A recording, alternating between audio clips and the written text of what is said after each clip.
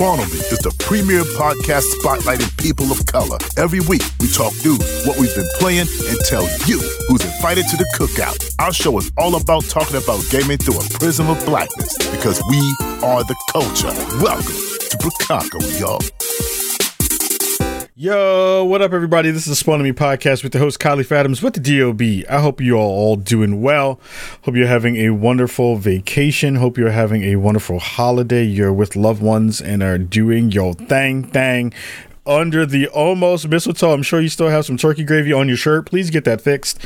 Go get that cleaned up. It is gross. And please use some fabric softener on the way out of that washing, so that you can have smooth, wonderful clothes touching your naked body. Hope you're all doing well. Hope you're having a fun time.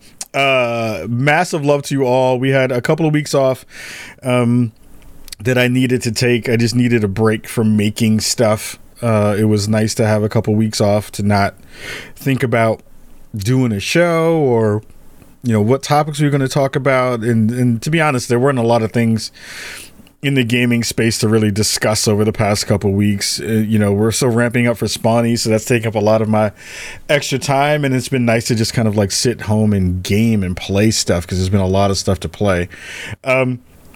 If you missed last week's episode, if you missed the last episode with Kim Pallister over from the PlayStation side of the fence, you missed a really good conversation about, you know, what are the perceivable things from humans and players that we care about versus the things that a lot of folks in the community kind of dig into and think about and espouse as being the things that really matter: frame rates, frames per seconds, mega flops, teraflops, frames per second, all that kind of stuff. And it was great to be able to talk to Kim about, like, you know, how he sees it as a technologist and all of those things, and have a lot of those conversations really be spoken about in a really smart way. This week, I'm going to talk about a couple of things. I'll talk a little bit about some of the games that I've been playing.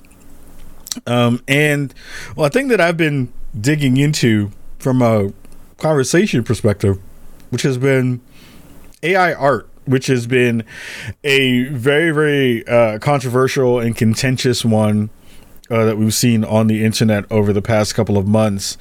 You know, you have two basic factions within this conversation. You have artists who feel like are sharing the sentiment that a lot of the algorithms and a lot of the ways that some of these pieces of technology work are based on theft of other artists' work and other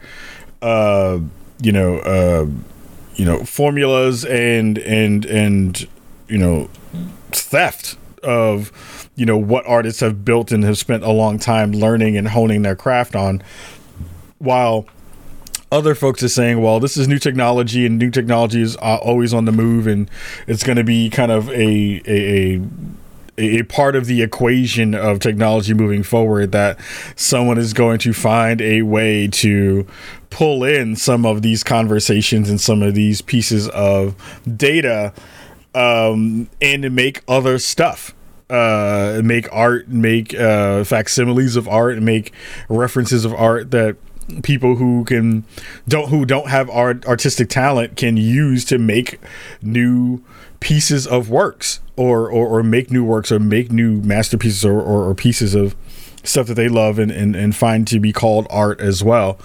I have been, you know, watching this conversation for a couple of months. It's kind of resurged.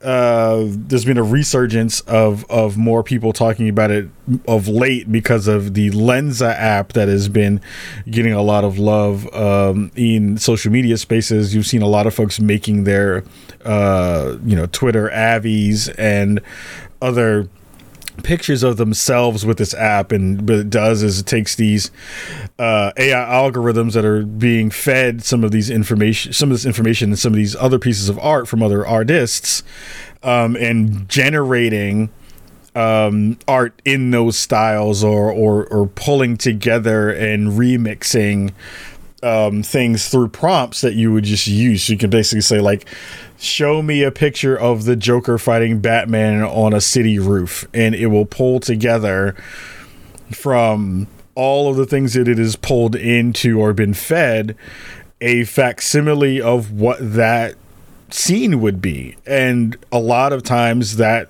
scene and that output has been pretty interesting and pretty spot on and really gorgeous, and sometimes not. But it's been a really wild conversation that we've seen on the internet around what's happening, not only from the folks who are very excited about this new kind of technology, which shortens the gap between art and artists, and giving the kind of like level playing field for people to make art. And on the other end of that spectrum, you have artists who are basically saying, you're feeding this beast all of our work and our collective works and our collective talent without paying us, without giving us attribution, and without finding a way to compensate us for all of the hard work and all of the things that we have learned over the years. And who's going to use us when you can go to a computer and get an output of something that resembles something that we've made in less than a minute? It's really fascinating. I think, you know, one of the things that I have been thinking about a lot when it comes to this has been, you know, what is the role of art? What is the role of the artist? What is the role of technology? What are the ways that those things overlap? What's the Venn diagram look like of all of those things? And to a certain extent, you know, as a layman and as a person who would be on that other side of the fence, who is a not artistic person, is there merit in this thing being in the ecosystem at all? I have been using and been playing around because I got curious about some of this stuff. I remember seeing NVIDIA put out something called NVIDIA Canvas a couple of months ago, or some months ago, like early in the year.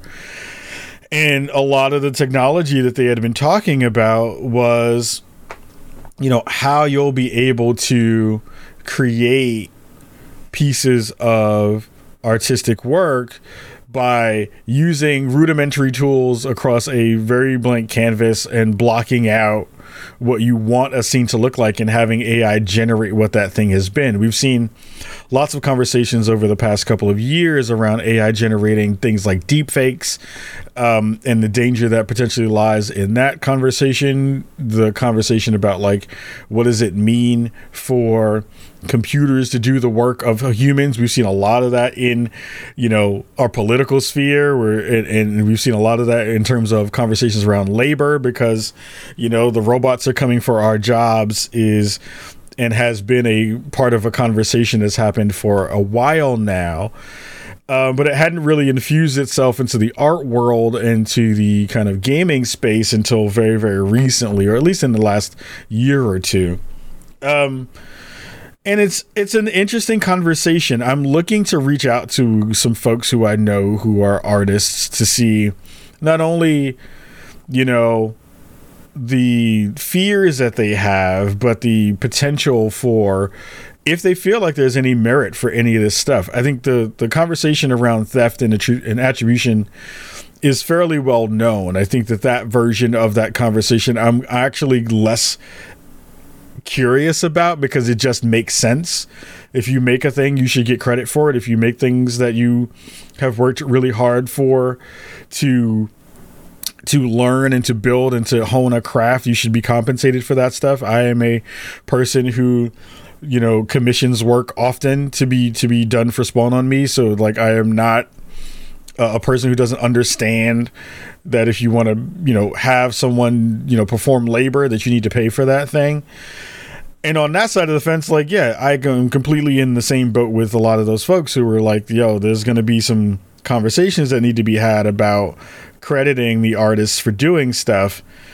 The thing that I have found to be a little bit troublesome is this like burn it with fire attitude that comes along with that. Like, yes, I know that there's a layer of that feels very scary, where the want to hold on to your craft is very, very important to you, and the idea of, you know, this taking away your livelihood is one that feels very close to home. I don't I don't know how to parse that layer of that out in a real way. I'll be honest. I am not an artist in that way. I'm a person who couldn't draw to save my life. You saw what happened on the Spawnies with the Pictionary stuff. It was bad. But I think as a person who loves technology and a person who is trying to figure out good ways to find really good tools to build things,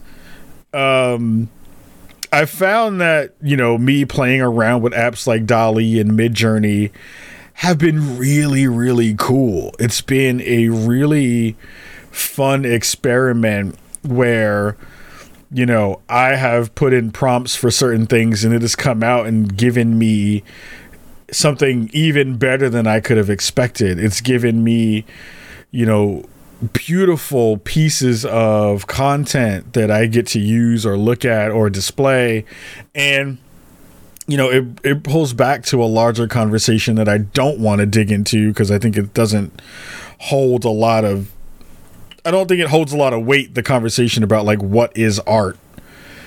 Because that is so subjective that it's like we'll be on this podcast for 44 days trying to figure out like what the answer to that question is, when I do have a philosophy about what I think art is. And I think to a certain extent, I think the thing that I've found to be weird about the artists who have been the most vocal about don't use AI art and don't make any and don't share it and all that kind of stuff has been, I've learned a ton of information about art that I would have never delved into without this AI art kind of community growing and sharing some of the inspirations that they have found or art styles that they have found and have been like, can you make something in this style for me?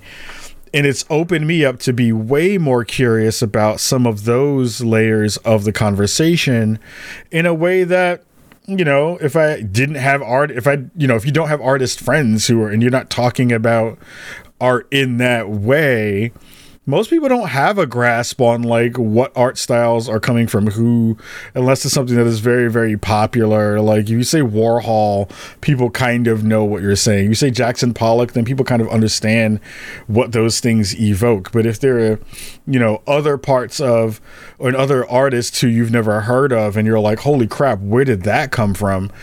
AI art has been a really cool space to learn.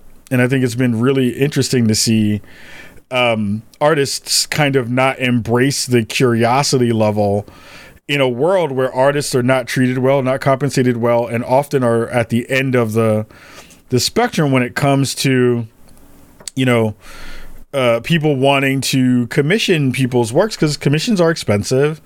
Commissions cost a lot of money, and they should, because again, it's an artist taking time to dig into their brain and find inspiration and do a lot of that work.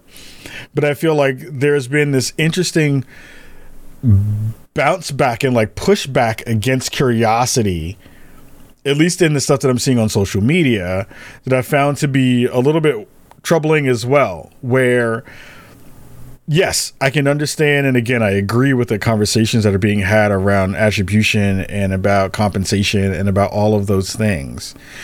But it is the way the message is being delivered currently is super, super bad. It's like, let me beat you over the head about a thing that I feel really, really strong about, and then expect you to be persuaded to want to deal with that and to want to like engage with me or art in that way. It feels like someone is saying, come hug me, but like hug me when my body is full of razor blades, right? It's like, I want you to be close to me and I want you to understand the work that I do in a real intimate way. But if you play around with things that are not made in the ways that I think you should, you're an asshole for doing it. And that part to me is the thing that is like, I want people to understand how to make a persuasive argument, because it just feels like you're telling people that they're shitty for enjoying a thing. And while saying like, yes, there are some dire consequences to potentially the road that this could lead to, without giving people the ability to even be engaged with the thing initially and inform their own opinions before telling them that they ain't shit. It's a weird way to do it. Like, I get it. and I understand it from a, save my job perspective, but it's also just like, it just feels like that's not the way humans work if you want to get people on your side from a conversational standpoint around a fact that you care about. So it's like that layer of the conversation is way off, and super weird. The other layer of that conversation that moves towards the folks on the other side of the fence that are, making all of these AI prompts and all of these algorithms is like, again, if you're not paying attention to the plight of the artist, you're not really supporting the artist in that way. That's a negative. And if you're selling stuff in that space that is, again, coming from art that is generated, that could also be problematic in a lot of different ways too, because again, you're cutting out the middleman who is the artist in all of those things. So it winds up being a really weird conversation that I don't know where it's going to land for most folks. The conversation about like, do I think it's art? Do I support it?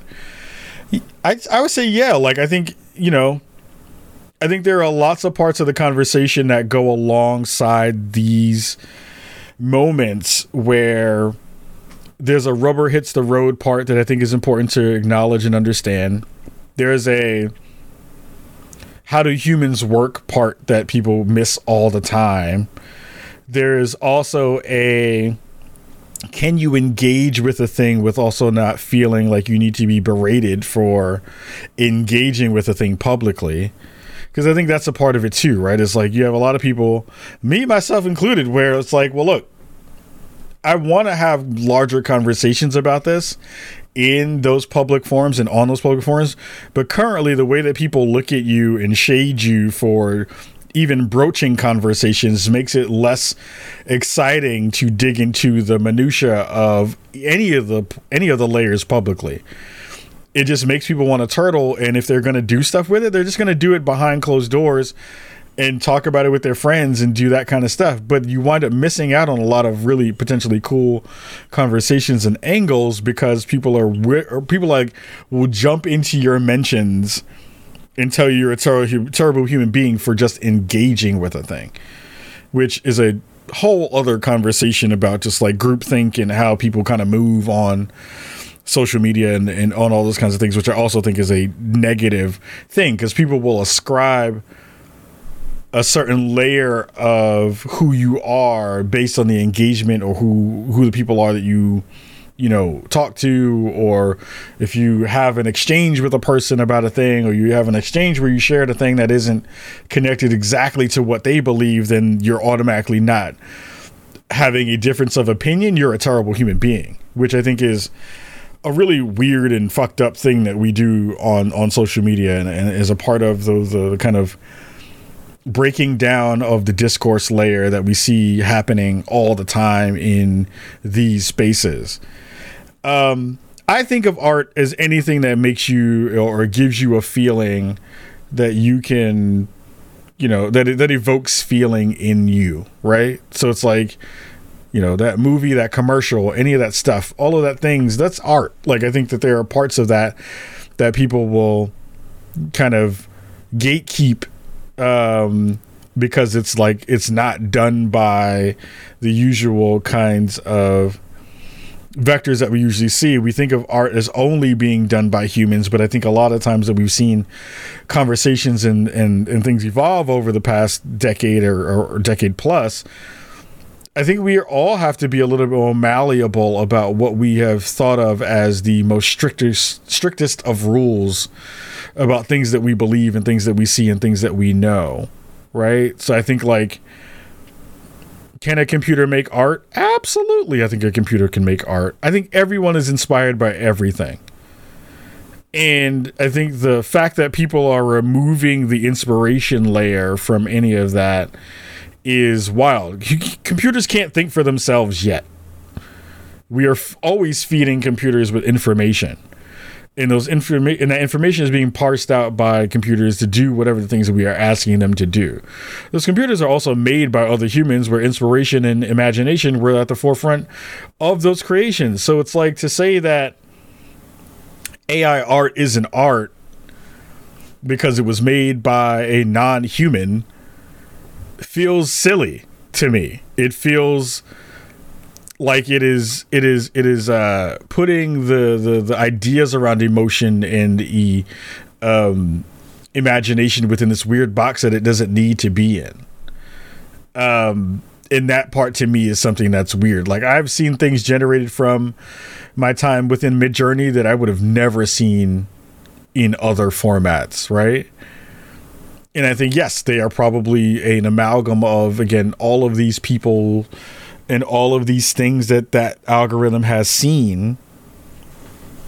And I think that that's also okay. It's like asking people, you know, for the thing that you made, did you make that thing in a vacuum?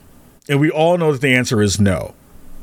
Like, you know, did you that thing that you made the other day, was there anything ever that inspired you that you can speak to, that you can cop to and be like, yeah, that part, that thing that I saw when I was 10 brought about some emotion that helped me to think about the way that I make art in this very specific way? I think most artists will tell you yes to that. But now that the inspiration machine is no longer a human, or a human being in the form that we know to be human, but being fed human ideas and things that are there, things that we have made as humans, language, images. We are capturing things at the speed of light with our phones, with everything that we see, with technology moving at breakneck speeds. It's inevitable that the machines are going to learn from the things that we feed it. But it's also been very, very interesting to see that, like, a lot of folks in the artist community haven't heard the dig deep down conversation about inspiration and why inspiration and imagination are left out of this individual conversation about this one piece of technology. And again, this is not a thing that I am like staunchly like, I'm dying on the hill of AI art. I'm not. I think this is going to be another thing that happens, and then it changes and then it morphs, and then hopefully there'll be some regulation around it to kind of give, you know, artists what they are asking for. We've seen this happen in the music space with sampling. Sampling was a huge no-no for a long period of time until companies got together and said, look, you have to, you know, build some rules around this that'll make it safe for the artist to be able to do what they do. And I think that this art will get there at some point too. Do I think this is the end of artists? No. Do I think you should still commission people to make cool shit if you think it's cool? Yeah, like, spend your money, and you can do both. Like, I don't think this is an either or conversation. I think this is a yes and conversation, right? Where it's like, oh, I want to play around with this AI generator and see what it spits out with this thing I had in the back of my mind, and it made this really cool picture, and I hung that thing on my wall, and that's dope. If you're putting that thing into contests, we've seen that happen. There was a conversation that got people really upset, and because an artist put in a AI generated piece of art into a contest and won it. That's shitty. But at the end of the day, I don't think this is going to remove artists from the pipeline. I don't think this is going to remove people who you know and see doing cool stuff every day from wanting to continue to make cool stuff, or, you know, having people pay for their cool stuff. This feels very much like the conversation of the motion picture versus the still image, where every photographer was like, oh my God, this is going to be the end of everything that we've ever done because people are making movies now. And I'm like, it feels a little bit like really important conversations that are wrapped in a sky is falling layer. And that to me is the part that always pushes me away from the like angriest parts of the community who are having those conversations externally. I'm just like, look, tell me how you feel. I get it. Tell me the solutions that you can see potentially being worthwhile. That makes more sense to me, and that's the thing I care about. Is it too early for some of that? Probably. But don't make it seem like people are anti-artist for engaging with a thing. Don't make it seem like people are against artists for being curious about a thing that they see as a new technology that is fucking mind-blowing. This is the stuff that when we were kids, this is stuff that we hoped that we would wind up seeing, though. And it's wild to me to see like people be like, no, this is all bad. When I just don't think everything is ever all bad. There are some, well, that's not true. There are some things that are all bad all the time, and that's real. But when it comes to these layers of stuff, the thing that I see as the prevalent energy is burn everything with fire, as opposed to let's be curious, let's examine it, let's try to figure out ways to wrangle it in a reasonable way, and let's potentially see if there's any space in here that we can use as artists to build upon and add to our own tool set, as opposed to everyone having this scarcity mindset and being like, everyone is taking everything away from me all the time. Everything is terrible all the time. The scarcity mindset layer is just super bothersome to me, and I don't know what to do with that part. So, you know, there's been a lot of conversations around like the ethics behind it. Everybody's putting their face in this app, and you know what they're going to do with that. And I'm like, yeah, I don't care. I give so much of myself away every day, and I have over the past decade plus of me wanting to promote anything I've ever done. And so have you. You carry the worst thing that you have on your person every day that is giving up more of your information is not the Lensa app. It's the thing that holds your Lensa app. Your phone is the worst thing you can have on your person if you're worried about privacy, worried about intellectual property, worried about giving away stuff. Every time you take a selfie and post that shit on Instagram or post it on wherever you post it because you were cute, you are fucking it up in the same ways that you're being mad at people for enjoying themselves with the technology that they have. We are all complicit. We are all hypocrites. We are all using technology every day to give up a lot of information that you don't want to give up every day. So that layer of the conversation feels like bullshit to me, because I'm just like, we are constantly doing that work for all the evil entities that we bitch, moan, and complain about. We are offering ourselves up every day for most of the stuff that we also fuss about and tell everyone else that is evil and they should watch out for.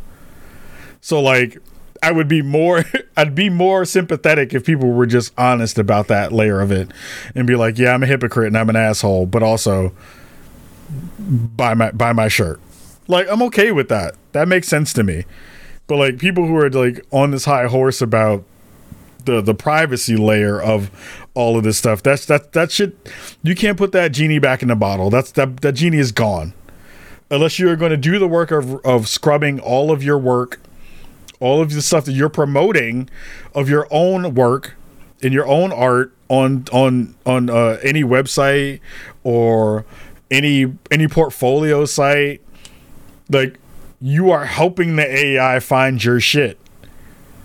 And other people are helping them find your shit because they are thinking about and mentioning your stuff, or because they might like your work, are referencing some of that stuff in the same conversation. So I think it's an interesting space that we find ourselves in. I do want to hope that, again, there is a space that people have found to bridge that gap between the technology layer and the hearts and minds layer, because I think that those are very, very important.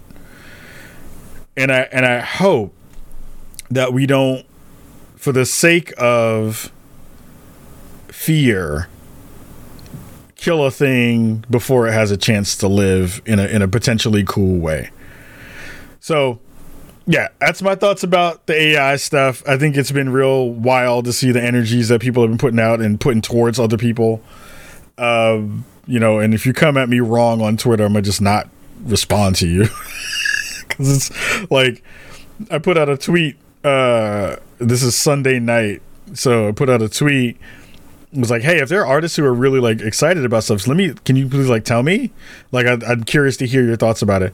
And I had a deluge of people being like, this shit is stuff and you're a terrible human being if you use it. And I was like, that's not a way to persuade me.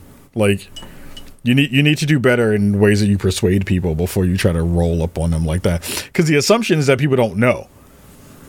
And the assumption is that people are going to rock with that in that same way in the energies you have. And I'm sure that that's a problematic thing, but it's also like, you have to understand how humans work, and you have to understand that like humans for the most part are going to do what the hell they want to do. And if you can find a really persuasive argument, then you have a good place to land. And I think that's a part of the conversation that often gets missed. Anyway, last thing real quick before we jump up out of here for this episode. We've been doing some short episodes because I think, again, we're in the end of the year. Game Awards is this week. You know, Jeff Keighley's doing his thing, killing it. Thursday night, we'll see, you know, what new world premieres come out, what good stuff is in that mix. You know, there's going to be a lot of fun conversations going to come up after that, so we'll have a really fun show the week after once we find out who won in the Game Awards. Callisto Protocol came out this week and has a lot of up and down reviews, which is something that I was a little bit worried about. I was hoping that the thing was just going to get super high marks across the board, but it sounds like there's a lot of issues with the game in particular.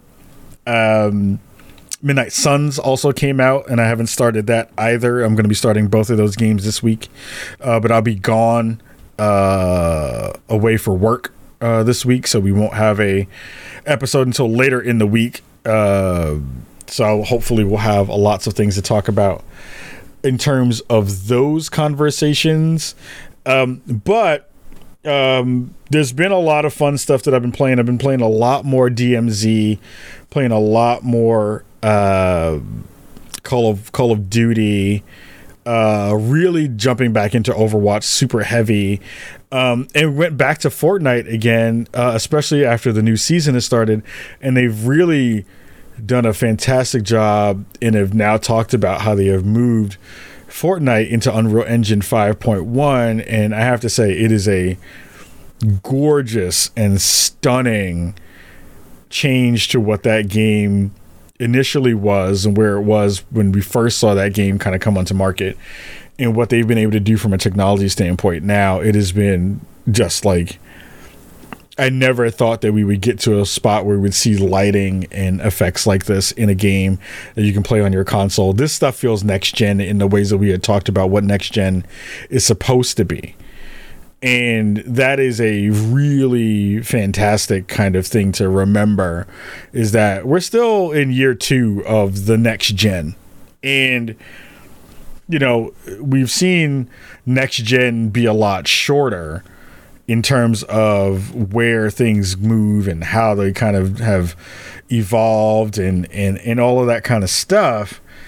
And if we're now getting these kinds of adventures and this kind of beautiful kind of tapestry that we see within these games, it's really, really cool to know that we're going to have a lot of stuff in that mix in a real way. Last thing I wanted to talk about real quick, because I just thought about it. I was looking over at Kotaku and peeped something that sparked a quick conversation. I'm trying to find the folks from Need for Speed to come onto the show. Need for Speed is very, very good. Need for Speed Unbound. We talked a little bit about this on conversation last week or last episode. Game is now out, and I got a chance to play it. Though I love everything about this game, the one thing I find to be a stickler for me is you have multiple characters that you can pick in your character selection screen, but the voices that you can pick from are very, very limited. And it made me think about a much larger conversation that I think we've kind of delved into on our show around VO and VO that matches the characters that are in a game. And it brought up another layer of a conversation that we talked about, we've had over the years on Spawn and Me around black checking. So if you're not familiar with black checking is a conversation point that happens in the black community where, if the kind of, what's the best way to put this? If there are layers of your appearance or speech or, how you present in the world don't match up specifically with the ideas around what blackness are. Some of those are, and most of those are very stereotypical.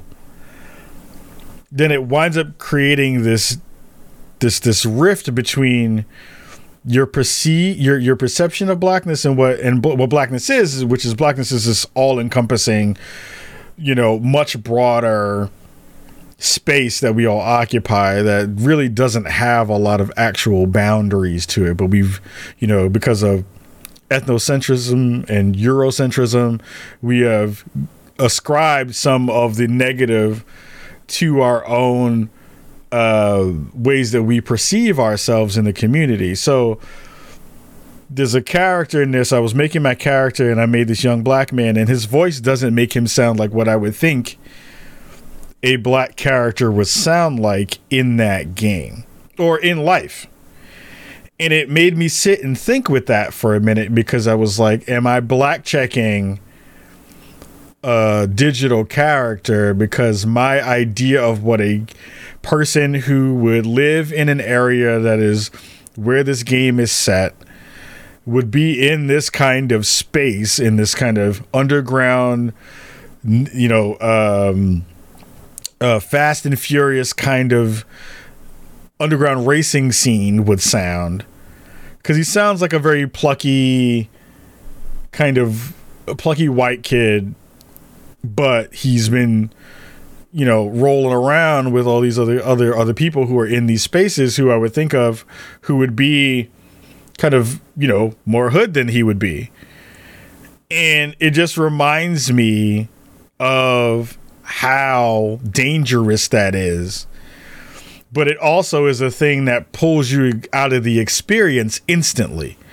So I'm trying to still figure out and parse out what's the middle ground here that makes a lot of sense, right? Do you look for something that is more stereotypical when you've seen so many gaming companies get those parts and lean into those and do that terribly? Or is this a reflection of what potential blackness can be in a video game with a character who is not generated by me? It is a archetype of this street culture and was given a name and a look and an aesthetic. And where do you kind of fit the line in your own head of like, what does blackness need to be within video game digital spaces? Do you need to have more people into those VO sessions to kind of round out and make a fuller, longer, bigger, and broader palette of what potential blackness can be or urbanness can be?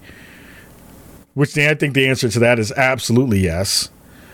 And then what does it mean when those things have that disconnect in your own brain? And do you need to rectify that? Or is that a thing that you just have to let kind of linger and sit? When you know that every time that person speaks, you're like, this character doesn't fit in the world that we're trying to build, at least to me. So it really brought home a lot of conversation pieces and a lot of thoughts, and I'd love to parse that out with some people at some point. But it was a really interesting thing to kind of sit and wonder and think about while playing Need for Speed Unbound. I'm trying to find some folks to come onto the show to talk about the game very soon. Because I really am digging it from just the gameplay standard of like, I think Need for Speed is back in a big way, because this game is like everything I had hoped for. It's like Auto Modelista, Fast and Furious, Need for Speed, Heat, all that stuff combined with one of the best soundtracks I've seen in a game in a very, very long time. So I think they're doing and hitting so many really dope points and spaces and cool layers of what this game is and what it could be. But every time I hear that main character talk, I'm like, this dude is a herb. I'm like, he doesn't feel like he fits at all in the world that they placed him in, and it pulls me out of that experience. So it's a thing that I'm thinking about. It's a thing I'm really interested in and really trying to poke my head around and deal with that internal conversation that has now been shared with you all externally in that way. Last game I want to talk about before we get up out of here is Predecessor. I talked about this on the previous episode of being really excited for it. I've been playing a ton of it, and it feels exactly like I had hoped. Paragon, or whatever the Paragon conversation was before it left, is back. Omida Studios is doing a fantastic job of bringing that game back into a space that I care about. The characters feel good. The base game feels good. It needs some tuning and some stuff there, but it is exactly what I hope to see from a whatever a Paragon remake would be. And just really excited to get more people together and play more of it and get better again and to feel competent in playing a third person MOBA like that again. But I feel like, I'm excited to get those folks on the show to talk about the journey to get back here, because there's a lot of interesting stuff about community, what happens when you take a game that was kind of left on the shelf from a whole other team, and you and your community are really passionate about that game and you wanted to see it relive, and to see someone, a lot of the folks who are in that studio come from community and build something that they are reminiscent of what they hope to kind of pull back into the space is really fascinating. So I'm hoping to get those folks on the show at some point too. We're going to be back next week. We'll have more conversations around the Game Awards and some other stuff that's coming up very, very soon. Lots of conversations around Spawnies are coming up very, very soon, because we're basically a month away from a little bit over a month away from Spawnies going down in a real way, which I'm very, very excited about. And yeah, we'll have more regular shows from this point forward. It's just a matter of getting in front of a microphone and getting in the booth and making some dopeness happen for all of you there. Some other questions and thoughts real fast. I'm thinking about pulling in a Discord again. So working with some folks to build that. So have that in the back of your minds if you want to do and think about some other fun conversations you might want to have with me around Spawn and me and around video games and all that kind of stuff. We may be doing a Discord again. So I'll keep you all on point about that stuff. And word. We're going to get up out of here for this week. Again, thank you for listening to the show this week and every week.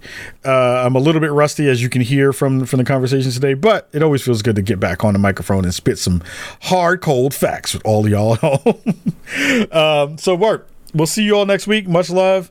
Until then, wash your hands, wash your butt, and we'll see you all next week. Much love and peace.